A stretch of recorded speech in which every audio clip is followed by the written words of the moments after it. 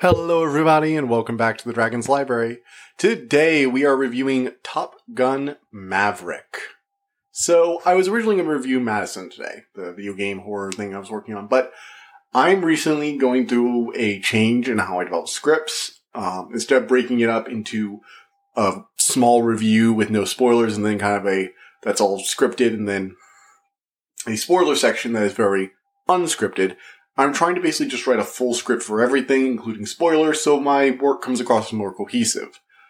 And I really, really wanted Madison to be the first review I did that with, since it's a video game review and it's easier for me to organize my thoughts with those because it's a very long piece of media and there's a lot to talk about. To see if I can really stretch it out for there and then maybe get a full, script for later stuff. As a result, I decided to write a shorter, normal, for me, script for Top Gun Maverick. In addition, the technical issues that I faced over the last week and a half have thrown my entire schedule off, plus I have the new game I'm working on coming out, so it's just been a really busy week. I apologize for the inconsistent uploads. I've recently released the new episode of the podcast on YouTube. That would be for Bullet Train. That should be going up right around the time this goes up, which will be on Thursday, August 18th. This is all to get me ready so I can release on time on Friday, not in the morning, but in the evening. Hopefully I will be able to get both the podcast and the YouTube episodes up. And I'm also just thinking about turning it into full YouTube so I can start making my reviews more suited to the video format rather than having to make it both audio and video. But that's concerned for a future day. As for now, we are going to be continuing to the actual review. I'm sorry, it's been a minute and a half, 2 minutes in, and I haven't gotten there. Sorry about that. We had to get that out of the way. So, let's get started. So, this is Top Gun Maverick. It is a sequel to the original Top Gun movie from, I believe, the 80s. Yes, the 80s.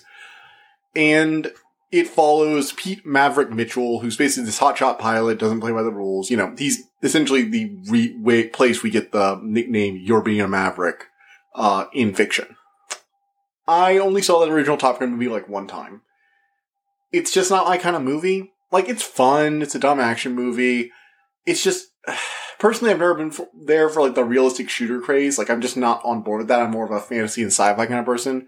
Realistic grounding settings are just bore me a bit. I don't want to say I don't enjoy works there. I like The Greatest Showman and several other very fantastic movies and shows that are in more grounded settings. I just tend to lean more towards fantasy. However, me and my dad went and saw this the weekend our internet was out, or right before our internet went out, actually, that weekend, fully. And it's interesting, because it is very much a sequel, not a reboot, which I thought was interesting, personally. You see a lot of old franchises being fully rebooted these days. It is common to a certain extent to get sequel series, but they almost always feature a new cast of characters taking over. For example, there are two types of movies that are usually made with older properties, and it's you either reboot it, like Ghostbusters 2016, or Jurassic World, or any of the other dozen you can mention off the top of your head. And what those will do is they'll take the basic premise. They might mention that the original took place, but it will be more of a wink and nod reference to them, oh yeah, that park was legit, or, there have been ghosts here for a while. And it's just things like that. There are bits like that establish that the other movie probably happened in this world, or at least some variation of those events did, but that's not what we're here to focus on. We're here to focus on the new characters because we need to get some fresh actors injected into this thing. And then you have what has recently been termed requels. That's what the Star Wars movies are. That's what the new Ghostbusters is. And these movies have much more direct links to the original show or movie or property. They'll often have the original actors reprising their roles, now old, passing the torch to a new generation of, again, young actors who we can milk several movies out of. Because that's what these things are designed to do. They're not really designed necessarily, at least on a base conceptual level, to succeed the originals narratively. They're designed to get some fresh faces so we can start milking this franchise. And yes, you can make good movies. I'm on record of actually being a defender of the first two of the new Star Wars movies. I think The Force Awakens is actually a pretty good movie. Yes, it references the original a lot. And I think The Last Jedi is actually really, really good. I also kind of enjoyed, at least, the new Ghostbusters reboot. It's not amazing, but it's at least fun. However, the main problem is, again, most of these movies just don't have a reason to exist. Like, they can make one, but they don't start out with one. There's not an initial sparks like, oh, there was a new tale to tell. It was more of, company wanted to make some money. And don't get me wrong, Top Gun Maverick is definitely here because Top Gun is a popular franchise, or at least is a well-known name. But it feels weirdly like it has a reason to exist. So, Top Gun Maverick has Captain Pete Maverick Mitchell. He was a test pilot for, after he got out of Top Gun. This is over 30 years after Top Gun. So he's older, but he's still, fairly youngish, I think. And he lost his partner in the first movie, and he has good relations with Iceman, who was, his wingman. So he's working on this base, so that he can get this new experimental mock test flight. The test flight goes away, but he manages to prove that they were reaching their quotas on speed.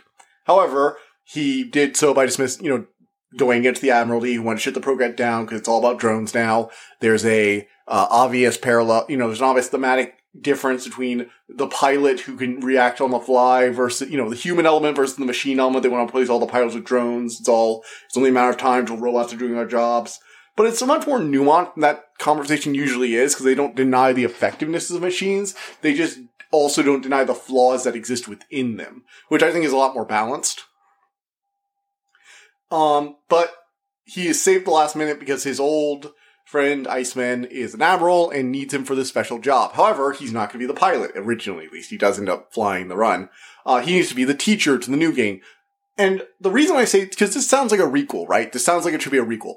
The reason this is not a requel is because, yes, he does become the teacher, but the focus is very much on Pete Maverick Mitchell and his new role as a teacher. He turns into very much the main character. We spend the most time with him.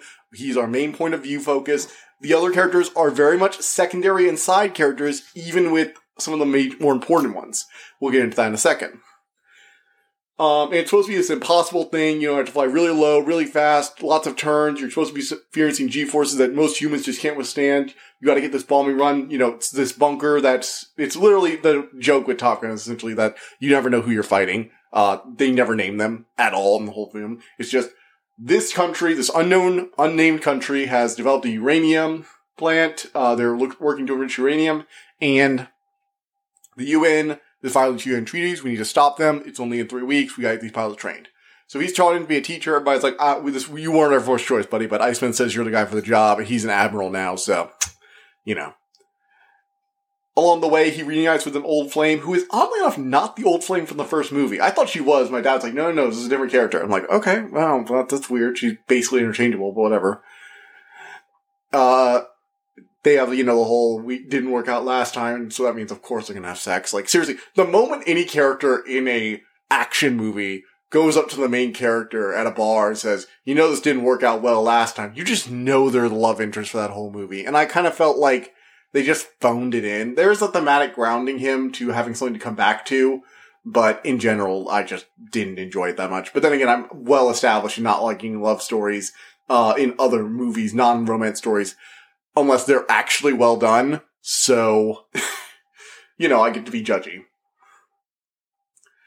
Moving on from the plot, we have the characters. And it's interesting because I think Maverick is a good character. I think he's an interesting character. He has flaws. He's definitely cocky, but he has the skill to back it up. He's you genuinely get the feeling that the only reason people in the military tolerate him, and a lot of them want to see him just kicked out of the military entirely, but the only reason the Navy keeps him around is because he's just that good. And I kind of like the asshole who's actually that good and can back it up. If you're going to be cocky, especially in fiction, you better have the skill to back it up. Because we have enough of people who are cocky and then immediately die. It's an overused joke.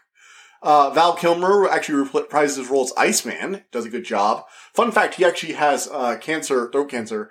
And in the movie, he has throat cancer. And so he has to speak with a text-to-speech device. Which is a very nice touch and, good for that actor who's able to come back here and do this even while suffering from something so immense. We have Miles Teller as LT Bradley Rooster Bradshaw, codename Rooster, essentially.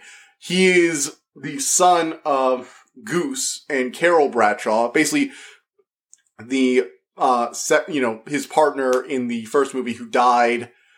And there's so much foreshadowing showing that, like, Tom Cruise is going to die for him. I'm not going to spoil it. I will just say it's a disappointment for me personally. Anyway, he essentially doesn't, like, he's basically this, well-liked, everybody likes him, everything's pretty good. There's that one cocky guy that gets in his way, but they both kind of respect each other's skill to a certain extent. And when Maverick comes on board, he's constantly at odds with him. He's constantly, arguing and annoyed with him because he feels like he left his dad to die. In addition to that, Maverick promised the mom after he, got out of high school that he would delay his admission into the Air Force or to the Navy pilot program, in order to keep him safe a while longer. And Rooster always took that the wrong way. He always took it as, Maverick not thinking he was ready. So there's a lot of tension between them. And their argument essentially forms the main thematic argument, essentially the idea that Maverick is only able to do what he does because he doesn't have to worry about coming back to somebody. And that Rooster is heading towards that kind of life. Then you have Penny, who is Maverick's rekindled love interest, the bar owner he meets. So I thought she was like a same woman, just played by a different actress from the first movie.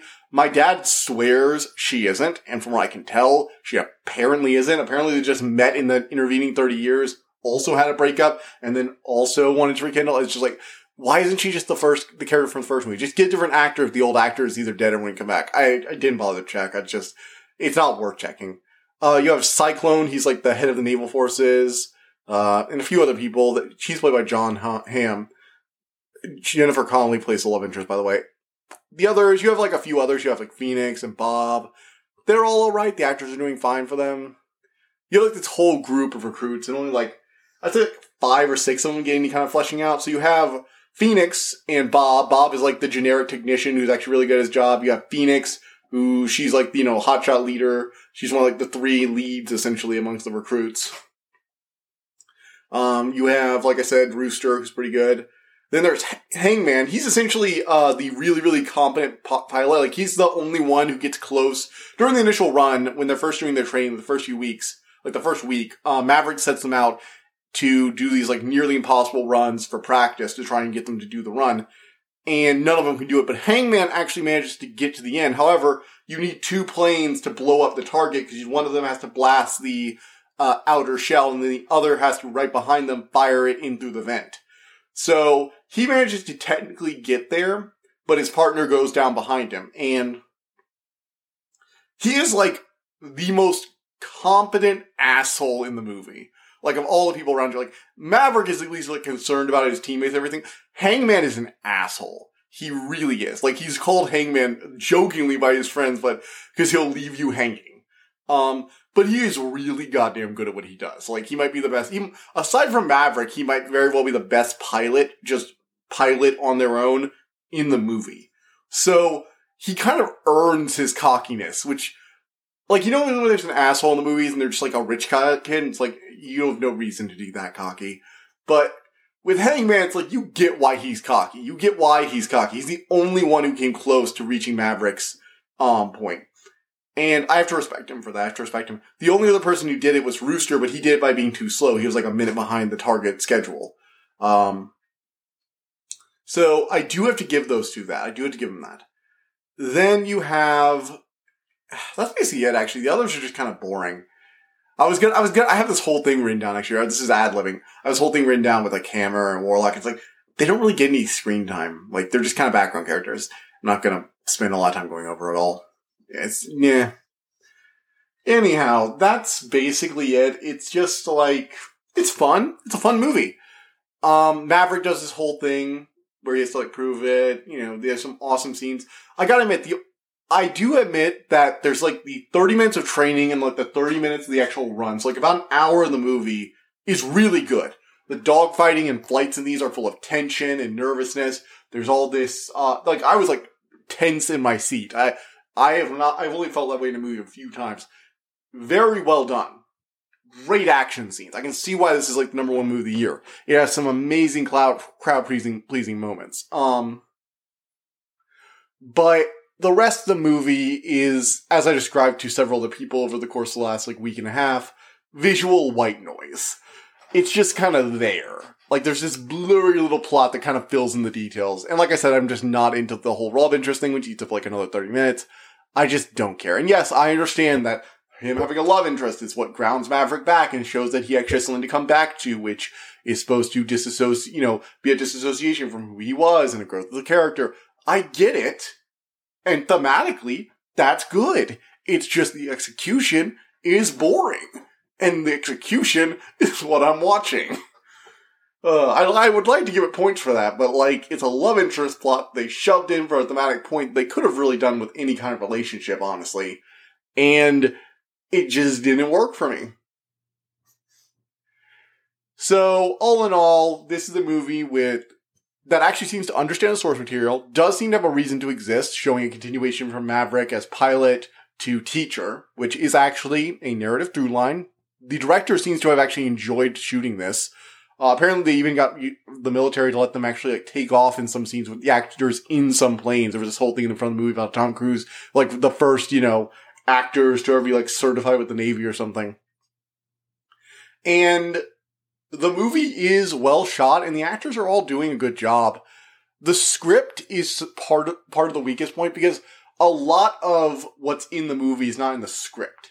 There are a few good lines here or there, but I will say the script is probably the weakest part of this movie. Outright. Not weak. Compared to most movies, it's just kind of average, but it's just, it doesn't do a good job on selling you on the non-action, non-training parts of this movie. And that is a problem. So, I know a lot of people were going crazy over this movie. First of all, it wasn't my cup of tea. This is not exactly a movie I usually seek out. But, I will admit it is well done. And the action was very engaging. So, I'm going to give this an 8 out of 10. It's not amazing, it's not perfect, but it does some of the things that put it above average. And, quite frankly, it has more reason to exist than most movies that come out these days. Which is a rarity and something I didn't know I'd treasure. So, congratulations, Maverick. You managed to pull me out of giving you a 6 or a 7. Goody for you. Anyway, with that out of the way, I think I'm going to go and wrap up. Moving on to the spoiler section. It's going to be pretty brief, though. Not really. I'm getting a little tired doing the spoiler section, to be honest. But I do have a few more things to talk about, so let's do it. Okay, so I talked about the beginning where he does the test flight. He does this stupid Maverick thing where he pushes above, the speed supposed to go 10.1 or whatever. And then he gets sent off to Top Gun. They're like, oh, dude, you can leave whenever you freaking want. You're not the one we wanted, but Iceman seems to think you are. So,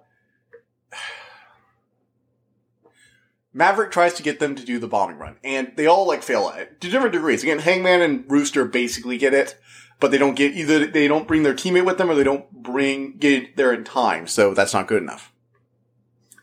And there's actually this really cool scene, because basically they call them into their office, and they're like, look, we thought you could do this. Apparently they cannot make this. This run is apparently impossible. It's technically possible. We don't think it's possible for the men we have available. So, we are going to be dismissing you. Thank you very much for your service. And we're going to be extending the time to 4 minutes. And he's like, but if you do that long, if you go from 2.5 to 4, they're going to dogfight. They're not going to be able to get out of there undetected. They will be fighting every last inch on the way out. They're going to die. There are going to be casualties. We understand this. But it's about getting the mission done, not about their lives, unfortunately. It's not said quite that way, but it said, look, they've accepted the risk. And Maverick gets so pissed, and this is one of the best scenes. Okay, so, they dismiss him, and he's like, what am I gonna do? And the officer's like, show him what you can do, or whatever, something like that. I genuinely forget what she said, because the next part is just great. Like I said, not a huge fan. So, while the, military officer who I brought Maverick over there, is explaining that the time's increased to 4 minutes, all the kids are like that. They suddenly get a comm message, someone's on the training course. It's like, what? It's like, sir, you are not, yep, this is Maverick. And I'm like, sir, have you practiced for it? Nope, just set up the course. And it's like, okay. They're just flipping on. And so the kids watch Maverick. This, again, I think he's 50 technically in the movie. It's Tom Cruise playing him, and he's just like running this course, and he finishes with time to spare, hits the shot, and dives, like, they're, like, the top Gs, you're supposed to be spending like 10 Gs during the escape, where you go straight up a cliff and then straight down. And he just breezes through it. And everyone's just watching him, just going like, what the hell? And right after he finishes, the general is like, what the hell was that? It's like, I showed you it could be done. Now, do you want me to teach them how to do it, or do you want to send someone to their deaths and then be the one to tell their parents that you willingly let them die instead of letting the only guy who could do this teach them? It's literally like, you need me. I could do this. I could show them how to do this. It's just that moment of, yep, that's Maverick for you. It was a lot of fun. And then we have the only other scenes I really care about, which are the combat scenes at the very end where they're doing the course, and it's just great. So the whole thing is that they have to get through this canyon because no one thinks they'll fly any bombers through this canyon. Because it's basically just very narrow, very low to the ground surface area. If anything gets above like a few hundred feet, surface air missiles will just blast them out of the sky. There's an airbase nearby. And so the mission starts where they launch a barrage at the airbase to try and reduce the amount of dogfighters. And the fighters have to fly inside the canyon, so underneath the range of the surface air missiles. Go up over the lift of the valley, go down in there. The first plane blasts the bunker's ventilation shaft open. The second one fires a blast into the ventilation shaft. And there's this whole thing where they send out like 2 sets of planes, essentially. So 4, some redundancy. And Maverick, Phoenix, Hangman, and the one other pilot whose name escapes me. Not Hangman, sorry, Hangman. Not Hangman, Rooster. And there was another pilot who I didn't talk about, I don't think. That was like Rooster's, wingman. He actually sends Hangman to be their backup in case, basically he's the deployable backup in case they need any reinforcements. And they have this whole, like, awesome race through there and bombing run. There are 2 planes that were just, like, scouting the area that come across them. So there's this big dogfight, and then basically Rooster's about to get shot out of the sky, and so Maverick just like this, sacrificial play, essentially, you're gonna need to go home. And everybody's like, he's dead. And it's very clear he's dead. Like, okay, let's put it for you. If this wasn't an action movie, if it wasn't this action movie, he'd probably be dead. Because I need to bitch about this a bit. See, before they did this, Rooster and him are like kind of made up, and before the mission, like right before they're about to leave, get in their planes, Rooster's like, hey, I need to talk to you. I just need to say that, no, wait. It's like, hey, buddy, we gotta get up in the air.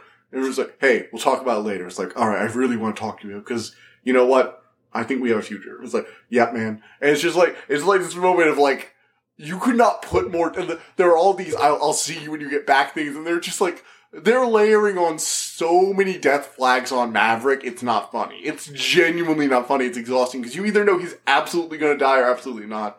There's no like, it feels like he should die. Narratively speaking, the language of cinema they use, he should have died.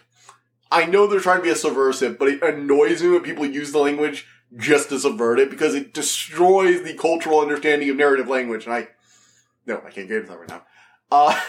Anyhow, so Maverick sacrifices himself, but he's still dead. And they're all like, "Oh no, he's dead." But Rooster decides to go back for him. Rooster gets shot out of the sky, but they manage to survive, and they go steal an old plane. It's basically the same model of plane as in the original movie. And they're like, "What an antique!" It's like, "I'll show you how to fly this." And Maverick flies in. They fight against 2 of the newer state-of-the-art planes. They managed to trick shot one by pretending they're a friendly aircraft, investigating the disturbance. And then they managed to take out the other one. But just as the now recovered plane they dealt with that first and managed to stabilize itself gets to go take him out, Hangman swoops in and kills him. It's like, you owe me, buddies. It's a lot of fun. It's hard to describe some words because it's more a feeling, like the tension of the run itself. It's a very visual experience, which kudos on a movie for making scenes that are hard for me to describe. That's good on them. It's bad on me, but good on them.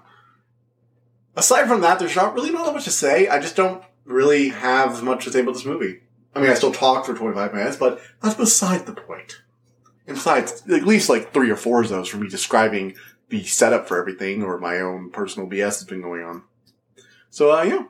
I will see you all next time, hopefully with Madison. Bye! I hope you enjoyed listening to this episode, and thank you for listening to the Dragon's Library. Please subscribe to this podcast to be notified of new episodes.